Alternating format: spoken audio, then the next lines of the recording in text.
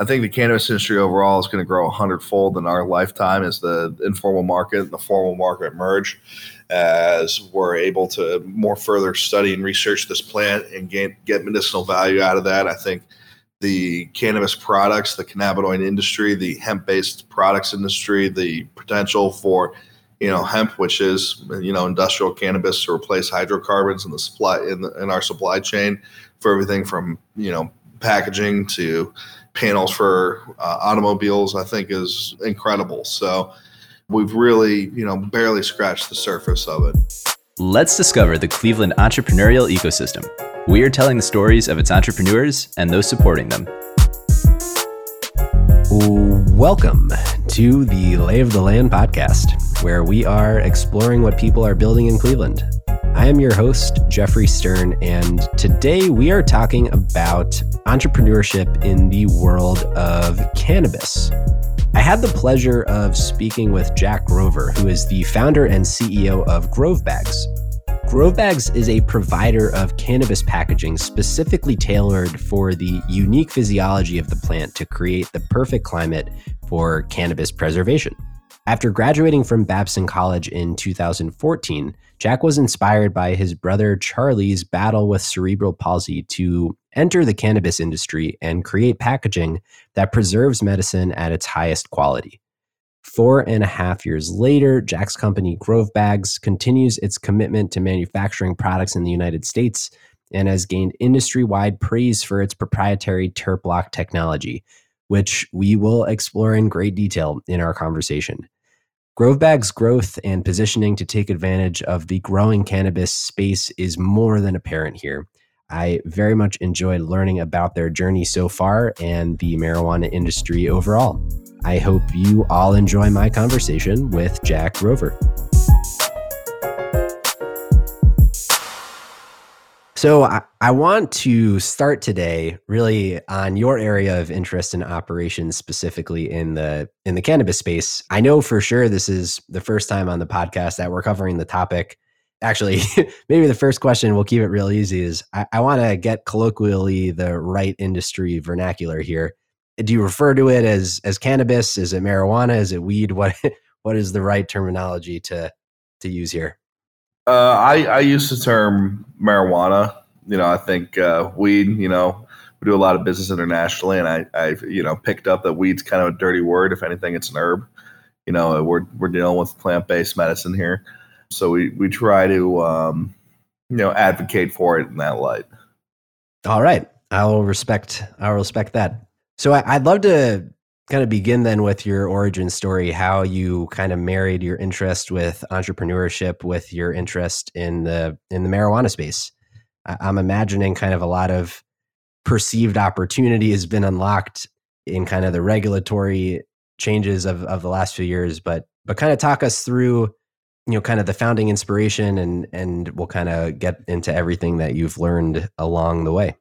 Yeah, absolutely. I would say, founding inspiration for me is, into the plant overall, as my brother suffers, from pretty severe cerebral palsy, gets a tremendous amount of relief from medical cannabis. And so when I kind of saw the relief that he got from that, and when I saw the effect it had on his quality of life, I became pretty interested in cannabis, the cannabis plants, and then that, only accelerated when recreational cannabis was passed in Denver and in Colorado in 2008. I thought the genie was out of the bottle at that point. So I was interested in the industry, from that point onwards, and always had a inkling that I would figure out an angle to get involved. Yeah. And how did you kind of go about trying to find that angle, right? I imagine there are quite a lot of ways that you could have found that angle to get involved in the space, especially as nascent as it is. So how did you kind of approach that problem? So my great grandfather had started a packaging business when he came to the United States, selling twine door to door. Before you had tape, everything was wrapped in paper and then tied with twine.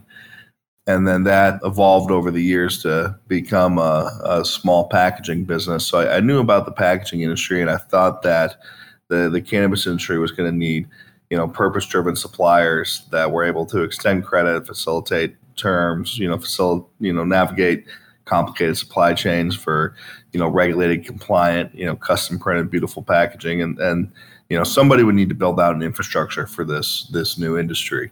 And further than that, we wanted to develop some purpose engineered packaging stuff that, wasn't just, a baggie or something, but modified atmospheric films that really, brought how the modern, mature agricultural industry does things into the, cannabis industry as it came out of the darkness of prohibition into the light. When you were thinking about this opportunity, how did you see this opportunity? Was your background kind of working with, some of the things that your great grandfather was working on? How did you kind of see the opportunity, if you will, specifically in this packaging space? Well, my dad and my uncle actually sold that business when I was 9.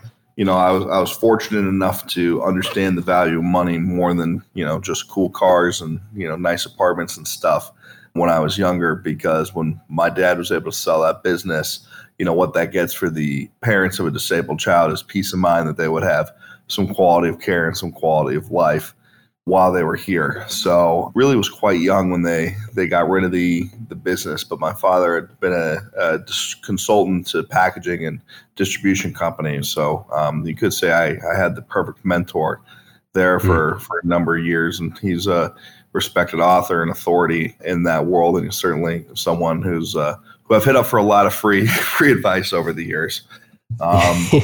But I would say really it came down to, I wanted to do something that was scalable, that would add a lot of value to the industry, that could be part of standardizing how the industry does things and remove barriers to access and improve the product that, I held in high regard. So packaging was the natural way to do that. Yeah. So maybe now's a good point to just give us a brief overview of what Grove Bags is. Gotcha. So Grove Bags is a nearing 30-person strong team of people that push forward and develop products that prolong and protect product viability of cannabis and the burgeoning plant-based medicine industry. So what I mean by that is our products, from which we're most notably known for TerpLock, has really become a standard for curing and storage of product in the cannabis industry. And what I mean by that is, you go to the grocery store and you buy a bag of pre-washed, pre-cut salad, Jeff, and, you just get home and tear that bag open and boom, it's ready to go. And it's a bunch of cut up radishes and lettuces and carrots. Mm-hmm. So that product was actually is a modified atmospheric film that was made by Dave Frecka, who's a legend of an Ohio entrepreneur. And definitely someone I recommend you have on this podcast, because people could learn a lot from listening to him in comparison to me. But that's something that Dave Frecka developed, and I was aware of it because I networked with him throughout Ohio, and he was somebody that I'd come through to admire in the Ohio and Midwest business community. And that's a very particular film, that modified atmospheric film, because it keeps that salad fresh. On your counter, it wilt in a couple hours, but this material that Dave invented, these modified atmospheric films, can keep vegetables fresh for weeks by creating very specific microclimates within those bags.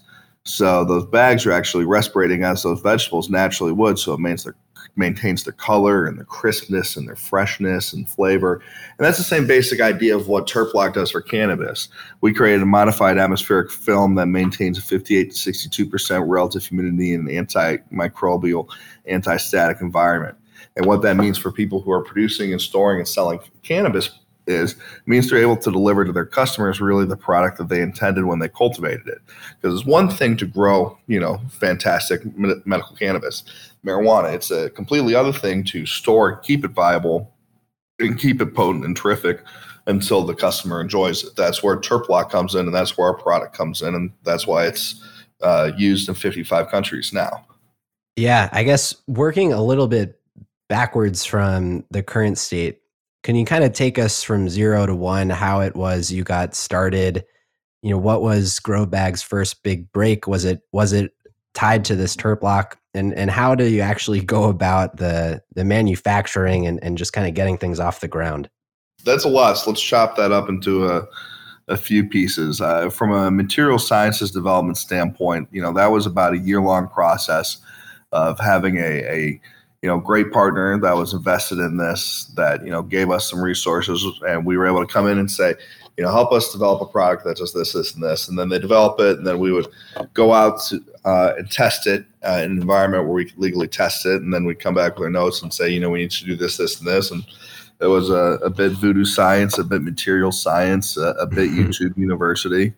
But it was certainly a great experience. So right now, I believe we're on our 12th or 13th, iteration of the turf block material as we continue to refine it and make it more environmentally friendly and also better performance. In addition to that, really what helped us get started is we had a core group of 5 or 8 initial customers that really gave us a huge amount of feedback, that were very patient with us, that, for lack of a better term, told us we had a great product, but really taught us how to be a supplier to them and be an important cog in their operations. So, those were far-flung, my friends at Garden First out in Oregon, or, our clients through Aerodix down in South Africa, or our clients in Israel, or even our clients here in Ohio, like Jeff Korf over at Kalinas, who, gave us a shot, early on, has been, one of, the best people I could possibly have learned from in this business. He's a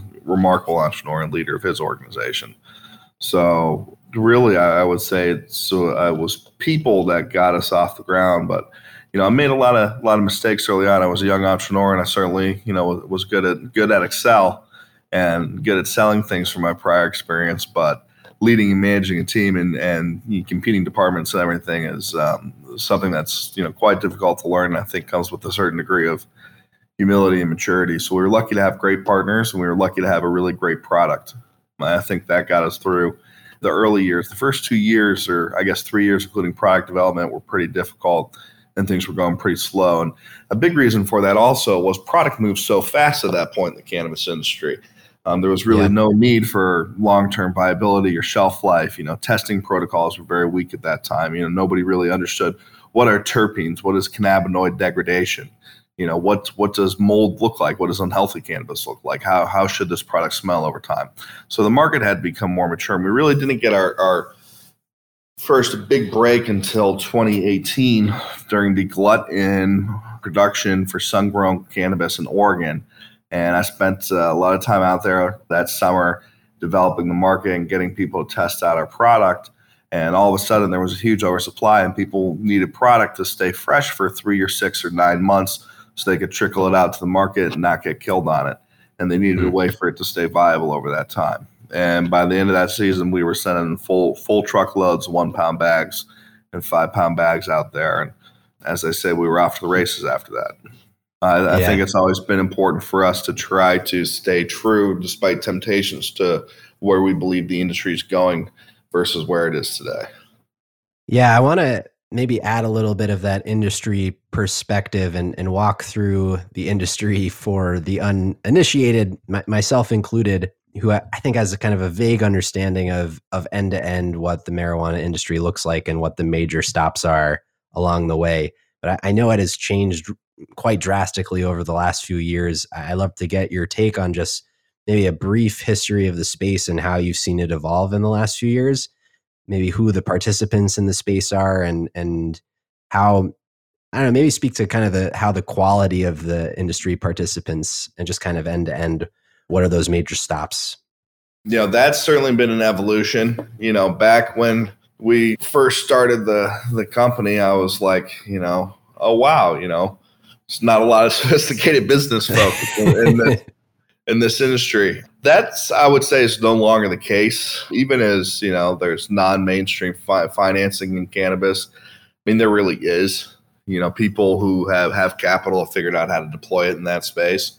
So there's very veteran management across the board now for most organizations. You're really working with the same caliber, if not a bit higher level of, middle to upper management that you would be in any other industry, because people see a huge entrepreneurial opportunity here. Now, 5 years ago, that was not the case. And this was actually one of the things I resented about the cannabis industry is a lot of assholes who were C players in other industries thought everybody in cannabis was a moron and they could walk in here and be an A player, even though, if you're a C player, you're a C player. I don't care what you're doing.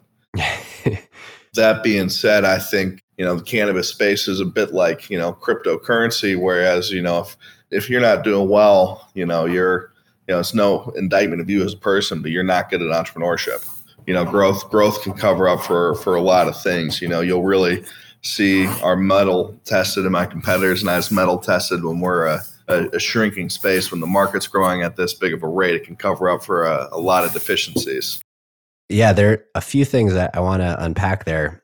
One is, it seems it's taken a long time for it to go very fast, and maybe your take on why it's taken so long. Like, what do you think are the important antecedents to where we are today, whether that's law, regulatory, or other kinds of maybe social stigmas that have historically been tied to the space? I think there's a lot of historical stigma. I think there's still a certain degree, if you dive into cannabis or, plant-based medicine, psychedelics, any of that stuff, you're certainly, branded as one of those guys, which in, California, might be cool, but at the Union Club in Cleveland is a bit of a, unfortunately different story. So there's still quite a bit of ways to go in terms of homogenous acceptance across all echelons of our society, particularly in governance. I think destigmatization, increased competition, and mainstream funds pouring into the space have really accelerated the growth of the industry. I would say this is the first big industry trade show year where I saw the rate of innovation slowing down and the rate of mergers and acquisitions accelerating. So we're entering, an interesting new time in the space. If you were to say that this space mirrors tech or any other sort of high growth bubble-ish type space. Yeah, I mean, it's very clear to me, just like as a citizen, that there's this massive potential energy in the marijuana space, this intersection of really extraordinary consumer demand and all these changes in regulation, unlocking the market opportunity. I guess, what is the role of regulation? Like, how do you think about regulation in your business? Regulation in our business really opens up the playing field to the big packaging companies even more. And they're already pretty entrenched in cannabis, but the multinational companies will enter it, and it'll become a bit of a land grab. Our valuation will probably 3x overnight, just because, all those mainstream companies can access the space. But honestly, selfishly, the longer that process takes, the more time we have to build. And, the longer, we might be a midget, but we're one of the taller midgets. That's probably not a really correct analogy, but I hope the meaning came across. I think I understand you there. Does the opportunity exist for Grove Bags because the industry is so fragmented? I know you mentioned you're starting to see some of that M&A, but are like the big CPG brands able to deploy their scale and their like marketing advantage to just go and win the space? Is there an opportunity for you because... No, but our clients are going out and hiring them. There's certainly an opportunity for us because there is a bit of a legacy in the market. We are a more established, reputable company, having been doing this for 6 years. But I think, it definitely takes a smaller, more fragmented market for a company to learn and get its feet under itself. You have to be able to kind of work unbothered in the shadows for a bit, so to speak. I don't really think we were on a lot of our competitors' radar in terms of the large bulk agricultural packaging companies or the desiccant manufacturers until really, last year. So that gave us, 4.5, 5 years to really build and get our legs underneath us. If this were a mature, transparent industry like, the space industry and highly regulated, it's much more difficult to do something like that bootstrapped. We're still a completely team-owned company. Right. No, that makes a lot of sense. Well, one of the areas I did want to ask you about was competition and how you kind of think about differentiation, because I was just trying to understand, what is the competitive frontier for your business? Is it the quality of the product? Is it the brand that you've built with Grove Bags? Is it like relationships with cultivators or distributors or dispensaries? Like, where do you see this battle being won or lost? It's a bit of everything. On the first and foremost, it has to be a superior product that is with a superior process that is easier to use and easier to interact with and easier to get your hands on. I think that's, and you have to feel like you're getting a good deal. I think that's first and foremost. And I think that's the world that Jeff Bezos put us all in. I think there's certainly the brand and the relationship that, our company ambassadors build with cultivators, around the world, whether they're giving them grow tips or commenting on their production or, just telling them how to properly use our product in their process. I think another part of that is, the relationships that our team forms with big time grow operations where we're able to add a lot of value and our SOP is able to enormously influence the product that they're doing. And whether that be, being used by marquee brands by like Alien Labs or Connected Cannabis or Native Roots or some of these, marquee craft growers like Helios, that are renowned in their own right. I think really having the reputation of being the go-to tool in the belt of any grower anywhere in the world is our biggest opportunity. We really have an opportunity here to be a gear in the mechanical box of every grow around the world, whether it's a small one-person grow in South Africa with 4 plants or whether it's a guy in California with 40,000 flowering plants. Yeah, and how do you think about garnering your brand and kind of, I guess, really on the marketing side? How is it that you have gone to market and tried explicitly to build that awareness with the rest of these players in the space? Samples. I've hopped on the phone and the team's hopped on the phone many thousands of times in addition to that, but literally years of saying, hey, well, I'll send you some bags, try them out, hop on the phone with me for 5 minutes, listen to my process, try my product out. I'll give you a call in 2 weeks. If you don't like it, I won't call you again. And so the product speaks for the value. Yeah, and I think you have to relentlessly do that no matter what you're doing, I think a good 10,000 times before you really know what you have or not. So a lot of people use that metric. It takes $1 million to get the business off the ground. It takes 10,000 pitches to get your business off the ground. So with, I think, all this really helpful context, can you kind of paint a picture of just Grove Bags as a business? What is the kind of business model? Are there other products that you're bringing to market at this point? And a little bit of how you kind of see the immediate path in front of you. Yeah, we certainly have more products in the flexible packaging, modified atmospheric packaging space, environmental, friendliness developments, product functionality developments that we think are going to add efficiency and value to our customers that we're really excited about. There's a lot of opportunity right now in the broader ancillary cannabis space. So it's really, world's our oyster. It's hard not to feel like that. And I think that's a big feeling at the company because we package everything from a gram to 55, gallon bales of hemp to, 1,000-pound bales of industrial hemp. So we really have a lot of product lines. I think applying our technology to other industries like the beer industry, for example, and the tobacco industry is exciting for us.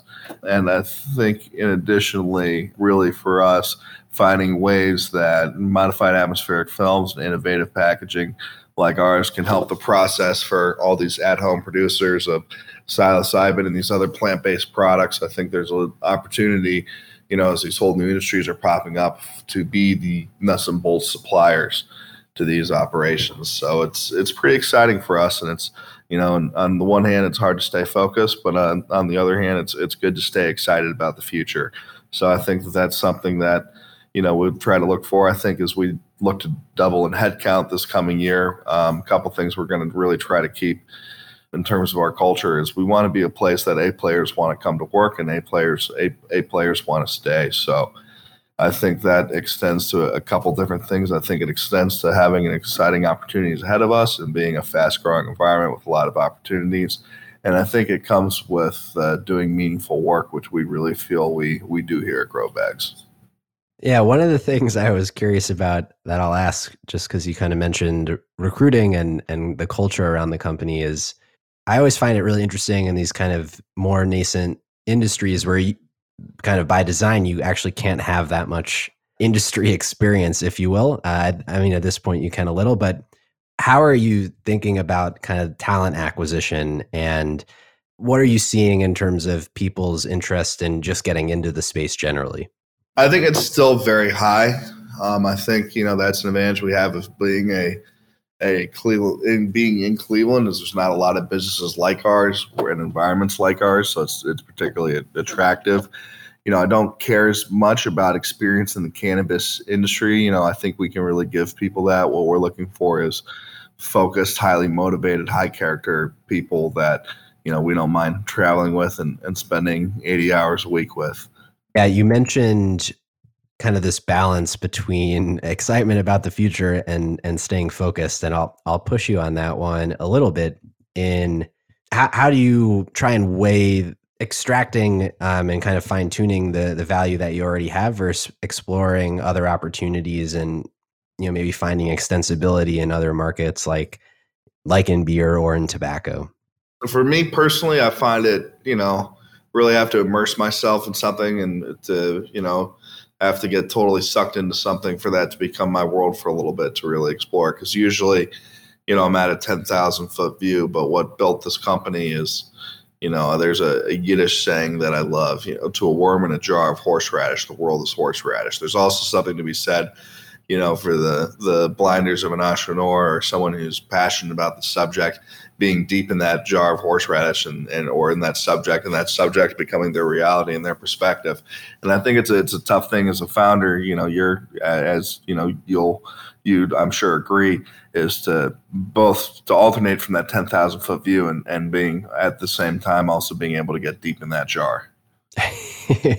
Yeah, I like that analogy a lot. What ultimately then is your vision for Grove Bags? What is the impact that you hope to have kind of in retrospect? I'm a big admirer of Jim Collins and Peter Drucker, and both of them talk a lot about being built to sell versus built to last. I want to build a lasting business here. I don't think Grove Bags will be the last thing I ever do, but I do want to build a self-sustaining company that, I don't know, quite selfishly, I've always, wanted to be driving on the highway and see one of our trucks or delivery vans going by. So I'm not quite sure where the future is for us. The future for us is adding the most value we can and being as indispensable to our customers and partners as possible, and really being, a keystone bedrock in the architecture and infrastructure of that global cannabis economy. Where that goal takes us, I don't know, but I'm certainly excited to find out. Yeah, no, it is an exciting journey that you're on for sure. You mentioned the partners. I did want to maybe go back in time a little bit and just hear kind of the story and relationship that you had working with Magnet in the space. Yeah, Magnet, certainly, interesting environment for us coming from Babs, and I really valued being in a space with a lot of entrepreneurs and creative people and creative problem solvers. And Magnet has some really interesting resources available at their disposal from an engineering perspective, from a staffing perspective, and certainly from a relationship and Rolodex perspective. I would say, one of the most valuable things we got out of Magnet is our 3PL provider, who really worked with us and scaled us from a few pallets of inventory to a few thousand pallets.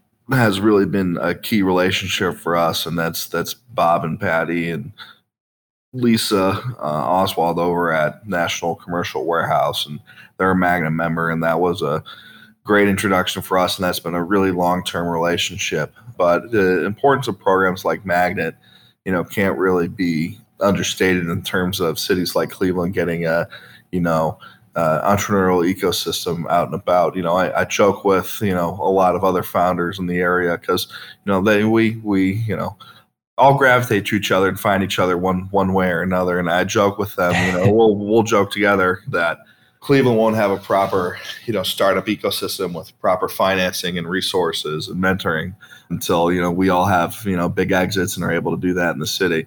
But that's not quite true, with folks like Ethan Karp here doing what they do over at Magnet. And there's, a couple other good programs in the city that I think are really add some value and are really valid in a bright spot in what can be, often disastrous public support of, private entrepreneurial initiatives. I think Tech Elevator is a great place. Oh, yeah, absolutely. More on the company building and entrepreneurial journey. When you find yourself at this point kind of unsure of, certain things, where is it that you go to find the resources really on the company building side? Who's helping you out in this journey? I'm lucky to have a great mentor and example of not just being a good businessman, but being a good person in my father. And that, certainly is my number one sounding board. But I'm lucky to have some friends and relatives that have really mentored me and given me good advice over the years. And, I've often been a sounding board through some pretty painful decisions and painful periods. There's a lot of dark times to entrepreneurship, certainly times where you take several steps forward, and then also times where you get knocked back a few steps. And that's certainly been true in this business. It seems, again, from afar that it's been mostly kind of tailwinds propelling this industry forward. But what have been some of the challenges that you've kind of encountered building Grove Bags that maybe you didn't anticipate? Anytime you OEM a product, you have to get those manufacturers to want to do it, to want to do it well, to want to do it consistently, to want to deliver on time. When you're competing against General Mills or Kraft for machine time, you have to get creative and you really have to sell people. There's really a few people, around the country who, after years of trying to fly and go see people and develop relationships, I would take out another credit card and fly out somewhere at the drop of a hat in the early days to try to find somebody to make our stuff for us reliably and at scale. And that's certainly been a big challenge. And I think anybody who's trying to OEM something, people talk about, well, Apple OEMs everything. Well, yeah, Apple's many times bigger than all of its suppliers and routinely fucks them on top of that. This is, the opposite. So I think that's pretty challenging. I think you have to be pretty nimble to do that. And I think you have to be willing to, get said no to a lot and get laughed at a lot. I've certainly been laughed at, my fair share of times, doing this and building this up, particularly, 7 years ago, this space was radioactive to a lot of people. Yeah. Was it, again, kind of this combination of the stigma historically with the space coupled with the regulatory burden of it? Or yeah, I think the two combined are we're a pretty potent force. I think now people more see it as an opportunity as I did then. And when you think about the future of marijuana in the industry, how much do you think is left to be unlocked, and really like on what timeline? Because in many ways, to me, it feels that it's still the early days. But how do you think about that unlocking? It's still definitely the early days. I mean, the great billion-dollar brands, most of them haven't been started yet. I would say that the industry, we joke and say, we could, smoke pot all day with our customers and hang out and just not fuck up, and we'd still 7X over the next 5 years. I think the cannabis industry overall is going to grow 100-fold in our lifetime as the informal market and the formal market merge, as we're able to more further study and research this plant and get medicinal value out of that. I think the cannabis products, the cannabinoid industry, the hemp-based products industry, the potential for, hemp, which is, industrial cannabis to replace hydrocarbons in the supply in our supply chain for everything from, packaging to panels for automobiles, I think is incredible. So we've really, barely scratched the surface of it, as an industry and as something that can propel change in our society and globally. So I'm very excited. I think, there's not many spaces that are going to grow 100-fold in a lifetime. I think you've got your choice between, crypto and blockchain technologies, cannabis, and the space industry. Yeah, no, it seems on the precipice of some extraordinary growth. What is the next unlock? Like, what in terms of the overall progression of the industry? What's like the next thing that needs to kind of happen for this to transpire positively on that exponential growth curve? Man, if I had the bandwidth and energy, I would piece together $20 million and I'd go out and I'd hire some engineers and scientists, and I would figure out how to refine industrial hemp on a clean enough basis to run through film extruders. because the entire $1 trillion global packaging industry, from bags to boxes to containers to labels to tape to shipping containers, all that together is about $1 trillion global category that runs off unsustainable hydrocarbons for the most part. We could see over the next 10 or 15 years, and quite real sense of literally seeing that evolve and change over to sustainable hemp-based solutions and hemp fiber-based and hemp-based resins. So whoever's able to patent the process around cleanly and at scale extruding hemp resin pellets to a high enough cleanliness where you can run them through multi-layer film extruders and do flexible packaging and labels with it, I think that's a $1 billion patent right there. How do you think about kind of the geographic breakdown of this? So you are operating internationally at this point? Yes, we are. Yeah. I genuinely don't know. Like, where does America stand relative to the rest of the world in terms of kind of adoption and progress? And where are you kind of seeing the fastest kind of growth and kind of demand for what you're doing? It's a shame because the U.S. definitely produces the best cannabis in the world. So if we could have an interstate commerce and an export market into the international markets, I think it would accelerate destigmatization, as well as I think it would stimulate broader global decriminalization of the plant. I think a lot of countries follow the U.S.'s path in terms of economic and social reform.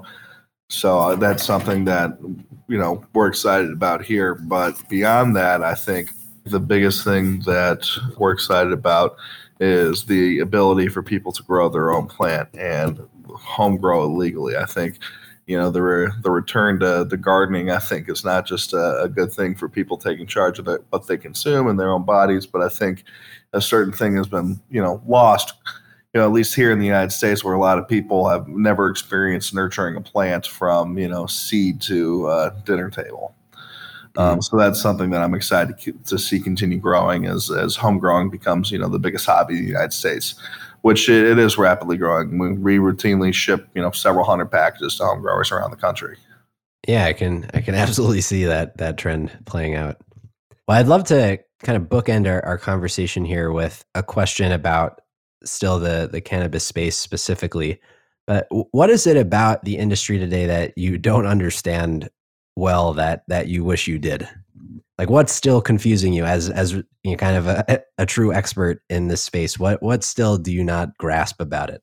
The lighting. How are there so many lighting brands and lighting companies and lighting tech? Once we have enough success, am I gonna have to start a lighting division and hire some light wave engineers and really understand that? That's one thing that from an intellectual curiosity standpoint, really gets me. And from another thing, from an environmental standpoint, because traditionally indoor cannabis cultivation, between the HVAC requirements and the actual lighting, is a huge power consumption industry. And, we're betting at Grove Bags that's one of the things that's going to have to change as the industry matures and evolves and goes global over the next 10 years. It's really kind of fascinating to think about this space and just witnessing how much it's grown in the last few years and kind of imagining how much it will in the next few. It's an exciting prospect for you and Grove Bags for sure. Yeah, it certainly keeps us excited for the future. Yeah. Well, I mean, this has truly been a fascinating conversation. I personally have learned quite a lot, so I really appreciate it. One thing that we do, Jack, at the end of every show is to ask for not necessarily your favorite thing in Cleveland, but for something that other people may not know about, a hidden gem, if you will. So with that, I will ask you for your hidden gem or gems in Cleveland. Hidden gems in Cleveland. Well, our warehouse is in Chinatown, so I am known and recognized the most Chinese restaurants in Cleveland. And I would say LJ Shanghai has Chinese soup dumplings that can hold their own against any spot in the country. And I think Jeremy Umansky over at Larder Deli and Bakery not only has some of the best pastries, but some of the best pastrami sandwiches of any deli bakery in the country. 100% on those two. Well done. Well, Jack, I really appreciate you taking the time and sharing your story here today. Absolutely. Thanks so much for having me, Jeff. I really appreciate the time, and hopefully we can meet up for a cup of coffee or something in the new year. Would love to get more closely acquainted as two founders in the Cleveland area. And, I was doing a little Googling on what you guys do on my phone during the interview. It looks like some impressive stuff. So congratulations. It's always cool to see somebody, raising money and hiring and building out here in Cleveland. So appreciate what you're doing. Oh, well, thank you, Jack. If folks have anything that they would like to follow up with you about, where is the best place for them to do so? People can email me, Jack at Grove Bags, anytime. We're hiring like crazy, and I'm a pretty friendly guy. I'm always willing to meet up with just about anybody for a cup of coffee. So if anybody has any interest in what they're doing, or if I can be a sounding board for anything or anyone Cleveland-based, please reach out. Awesome. Well, thank you again, Jack. Thanks, Jeff. Have a good one. That's all for this week. Thank you for listening. We'd love to hear your thoughts on today's show, so if you have any feedback, please send over an email to jeffrey@layoftheland.fm or find us on Twitter @podlayoftheland or @sternhefe, JEFE. If you or someone you know would make a good guest for our show, please reach out as well and let us know. And if you enjoy the podcast, please subscribe and leave a review on iTunes or on your preferred podcast player. Your support goes a long way to help us spread the word and continue to bring the Cleveland founders and builders we love having on the show. We'll be back here next week at the same time to map more of the land. The Lay of the Land podcast was developed in collaboration with The Up Company, LLC. At the time of this recording, unless otherwise indicated, we do not own equity or other financial interests in the company which appear on this show. All opinions expressed by podcast participants are solely their own and do not reflect the opinions of any entity which employs us. This podcast is for informational purposes only and should not be relied upon as a basis for investment decisions. Thank you for listening, and we'll talk to you next week.